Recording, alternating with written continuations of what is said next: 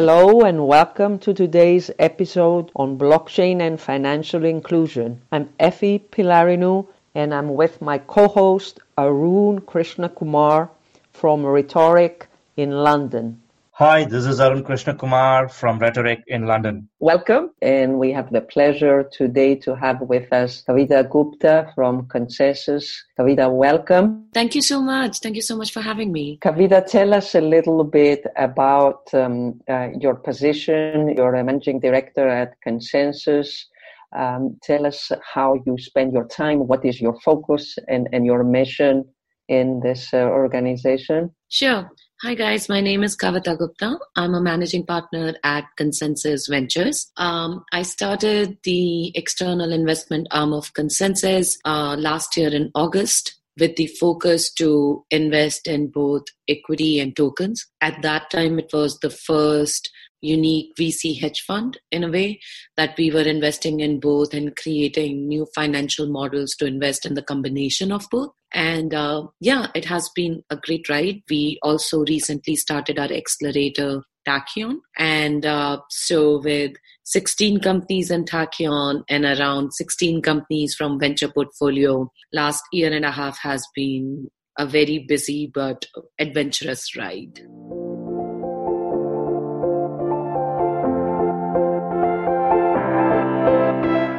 Great. Kavita, so can you tell us a little bit about your investment thesis in terms of what you focus on? What do you look for in a firm, ideal firm, from a ConsenSys Ventures perspective? So we invest in Ethereum ecosystem, of course, because the founder of ConsenSys is the co-founder of Ethereum, Joe Lubin. So we invest in Ethereum ecosystem and blockchain agnostic projects, which can help overall the whole blockchain community to grow. So on infrastructure side, security side, etc. So from Ventures, our thesis is we invest anything and everything on Ethereum ecosystem across the stack. It could be on infrastructure, security, protocol, applications, liquidating products like exchanges, etc., or could be very strong scalability solutions on the infrastructure side, on blockchain agnostic. And we invest in pre-seed and seed stage. Our sweet spot is somewhere around 500K. We go anywhere between $250K to $2 million. And we are also geographic agnostic. So it could be a company out of Egypt or India or San Francisco or Berlin. If it's a great project, it's going to move the whole blockchain ecosystem and especially Ethereum to the next level, then we are interested in it. Do you look for pre-revenue or is there a particular stage at which you get into firms? Is there a stage? Yeah, so when we do pre-seed and seed, there are a lot of times, like one of the portfolio company I'm very proud of is BlockFi. When we invested in them, it was an idea on the deck. But we really, really believed in the entrepreneur, the vision, and the idea of course, what he wants to do and how he wanted to execute it. And today, from our first check, we were the first check in. From that stage to today, when he has a company of around 25, 30 people and $50 million lending capital, have already made multi-million-dollar loans. It has been a great journey. So we go in a company like that and at the same time, companies where they are already revenue positive.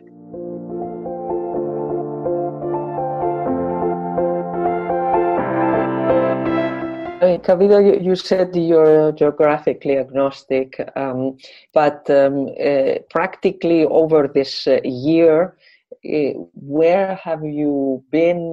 Where has this journey taken you?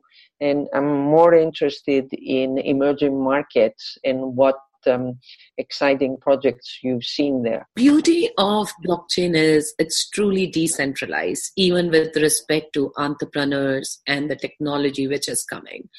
When I started on this journey, and I'm investing in a Silicon Valley space in a long time, I realize very early on that the entrepreneurs or the talent is really just not there, just in Silicon Valley or just in New York. It's all over the place. This is not the technology which you go to colleges or Ivy Leagues to really study and go. And so even within our portfolio company, we have a company from Australia, we have a company from UK, we have a company from Chile, one of the very big exchange from South America. And when we started doing Tachyon, out of 16 companies, 10 are international. We have a company from Cairo, Israel, India, China, South Korea, etc. And we really see cutting edge technology or the way of handling the same problem is way more advanced in the emerging markets or the developing countries, as we call it, and in a very pure decentralized mode.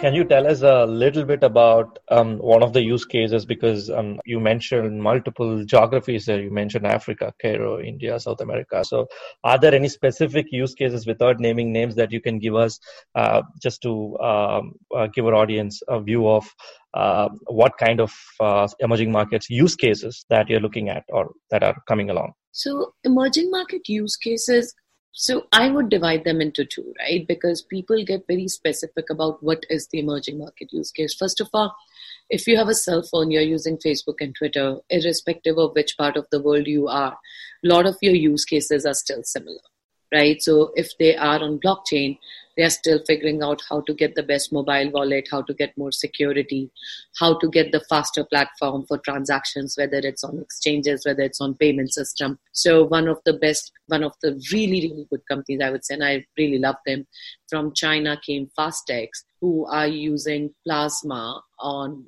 Ethereum blockchain so that they are able to give 300x times faster transaction results per second than anything we know of. So I won't put it into just emerging market use case. I would just say that amazing technology coming from those markets. Now, if I go into the specific social impact case and say very specific to individual market, we do see a big use and utilization of land titling in India and Africa, anywhere where you have middlemen and a lot of possibility of corruption. Where you can give a small amount to anybody who can just literally change the ownership of your land, ownership of your car, ownership of anything. You need mechanisms like this. So we see land titling being very big one, which Consensus India office is doing, Singapore is doing, Dubai is doing. Sovereign identity become a very big use case. Using IoT devices to work with Ethereum blockchain becomes very big because they can do verification. They can do a check balances on verification instead of just depending upon the human entries on documents, So, there are lots of use cases. Supply chain in the mining industry is another one in Africa, which is a very big one. Emerging markets are definitely gearing up to blockchain very fast because they really connect with a lot of gaps which they have in the market. But there are still tons of uses by an individual, which is not so-called emerging market use cases.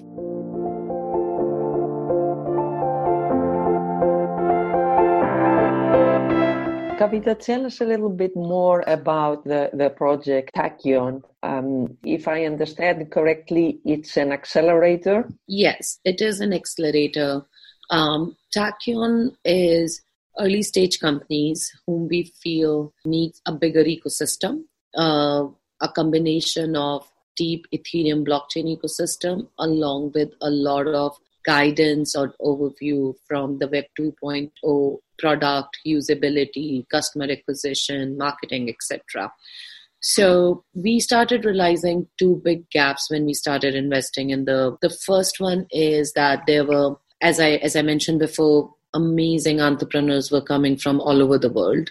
And most of these people were already, they knew how to code on blockchain, what are the pain points, how to take the technology to the next level.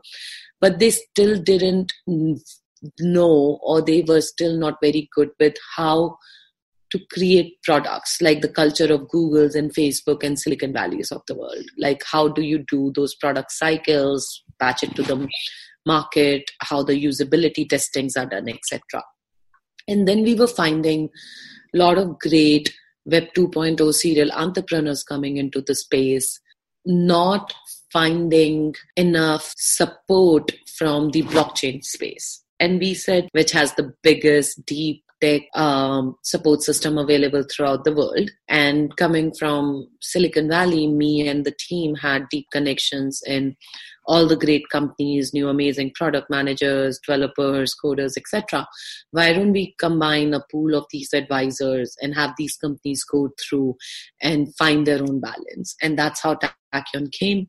And we recently had a big demo day on November 16 with over 80 plus investors in the room, and went very well. So is that a way for Consensus Ventures to have proprietary deals for investments per se, or are you open to looking at firms that haven't gone through Tachyon as well as part of your role at Consensus Ventures? Yeah, absolutely. We are doing a regular deal at Ventures, and but you do come across sometimes entrepreneurs or ideas which are not ready for a VC investment, but you know they have a lot of potential, and you feel like if they get some sort of a right balance advisors, they are going to be the next big thing, and then you push them through the Tachyon program. But we only do like a first check-in, and after that we pretty much put it out to the world as a pipeline which has already been have done due diligence on, worked on, provided a lot of support on, etc. And for Silicon Valley, it's, for me, the way I look at it is like a specialized deal flow for post-seed or seed stage investment, where they know that the companies already have gone through.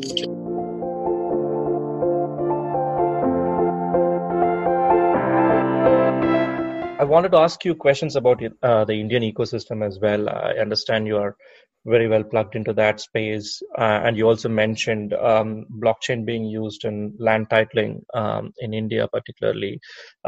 Is that the Amaravati project that you're talking about? And also, what are your thoughts on the Indian position, or the position that the Indian regulators have taken around the blockchain and rather the crypto space? I think, so going back onto your question on the regulatory, we always confuse blockchain and crypto and put them together. Arun, you are an investor in the space. Effie, you have been in this space for long. You know that these are two separate things. I think blockchain, if I go and nerd out, blockchain is the big circle and crypto within the Venn diagram is a small sub part of it. So you may or may not need crypto for blockchain, right? And similarly, you can just use crypto for speculation and have nothing to do with blockchain. So some overlapping out there. So I think just India is very bullish on technology. We got a lot of support from Government of India, Niti Aayog, to Andhra Pradesh, AP, to a lot of individual state ministry, to IITs of the world and everything. Like, we got tons of support. And it was not that you go and you are like trying to sell, hey, this is the new technology. They're like, hey, we want to learn about blockchain. So we are doing project with Niti Aayog. We are doing project with Andhra Pradesh government. We did sign the POC with them. So we are doing like a lot of public projects, but we are also doing a lot of private companies now. Consensus India has 2 offices between Delhi and Bangalore, and they are working from fintech industry to supply chain to port authorities, etc. So yeah, so I think on the regulatory side, going back, Government of India is very, very bullish on the technology side. In fact, Prime Minister Modi just cracked a very big joke on blockchain on a national level audience, saying that if you're raising money and you say you're building on blockchain, you will get a lot of money. So that's at the FinTech conference in Singapore, right? Yes, so true. So yeah, our leaders are ahead of their time. When it comes to crypto, I mean, it may not be right, but it's understandably right that they want to make sure that it does not become a hawala method for people to move around black money in countries like India and move it in and out, or you old women or like widows or like wrong money, you know. So they are figuring out what is the right way to induct it in, and they haven't figured it out, but I do know that they are understanding how crypto works, what are the right ways to use that, what are the tax auditing processes around it. And I'm sure once they figure it out, they're going to be more positive on cryptocurrency.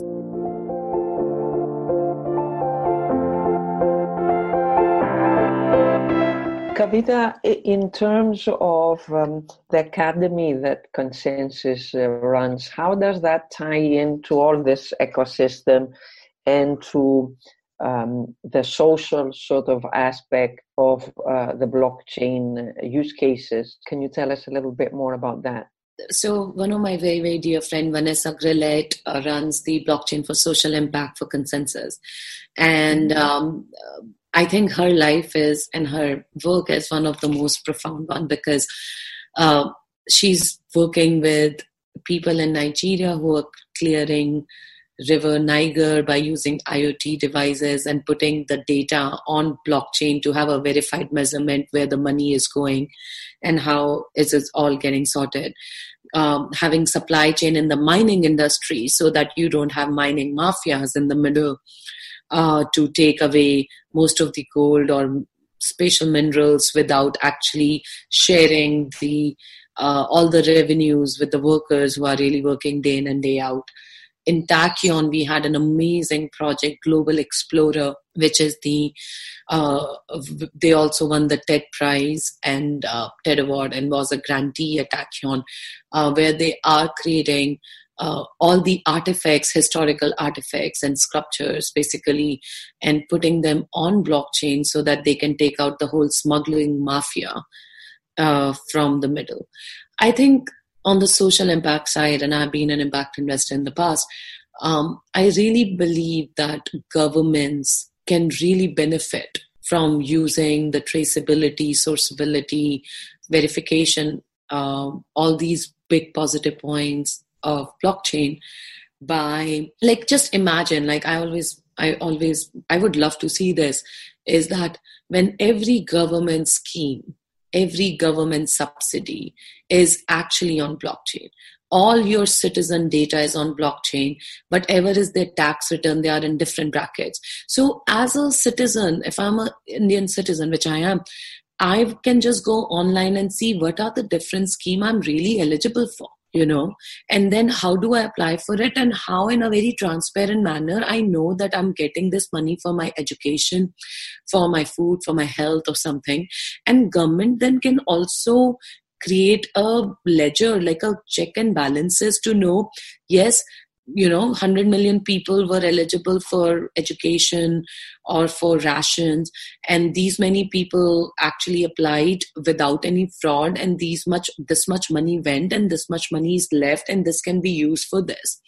And in a way, everybody in the country have a clear balance sheet of the government. The government every year wants us to pay and do taxes and actually pay extra money to create those taxes together. How is government going to give us a transparent balance sheet back? How did they use our taxes and where did it go? So I think that is going to be a true democracy. Are you working with the Indian government on that by any chance? I wish, yeah. I would leave my managing director position and work for free for a year with Government of India if they will let me do this. That would be the true Modi take out corruption style, or Mr. Gandhi's. I don't know. But I don't know if politicians really want to do it. But that would be the true democracy, honestly. And blockchain can enable it if they will let it. I would join you, Kavita, when we would bring it over to my home country, Greece, and then we can export it to many other countries, definitely. And our legacy would be guaranteed if we could figure that one out, right? I mean, if we walk out alive after doing this, then yes.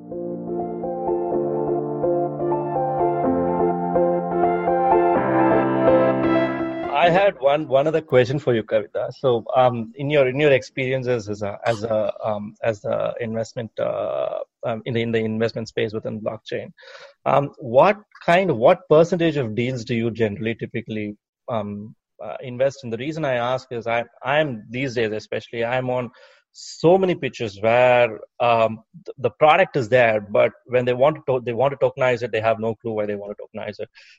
They want a token, and they're raising about. I mean, even today I was in a pitch where they were raising 7.5 million, and they had absolutely no clue how the demand was going to be generated for the particular token, what the economics was, and why they need that kind of money, and everything that goes around that typically. So do you see the lack of depth in the space when people try and do token launches?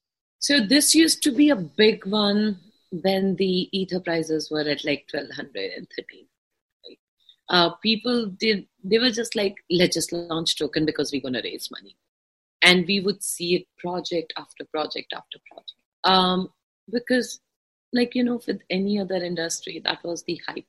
Now, there is not much of a token market because combination of couple of things. I wouldn't say it's just that the Ether prices have crashed or the token market has crashed, but also look at two other combinations, right? The first and foremost is people and investors have become very smart. The SEC has come in, which is preventing a lot of pump and dump. Investors know this is not Wild Wild West anymore. They're answerable to certain authorities. So as an investor, people have started asking, hey, what is the real utility of these tokens? How are they going to be really used? And with more questions coming in, people who were just doing it and thinking that they don't have to ever leave their basement and they will just put a white paper on a website and then collect $20 million, know that that's just not going to happen. So that sanity check was so needed, and really bad projects were, I would say, killing the market for really good projects, right? There are also projects like Gnosis who are actually creating a big platform and building great products, which is going to move the needle for the whole space. And then there were projects who collected 100 million and we never heard of those founders ever, and we don't know which island are they on. I think there is more transparency, there is more answerability, there is also more questions, there is more sanity, there are more checks in place, which is really good for the future.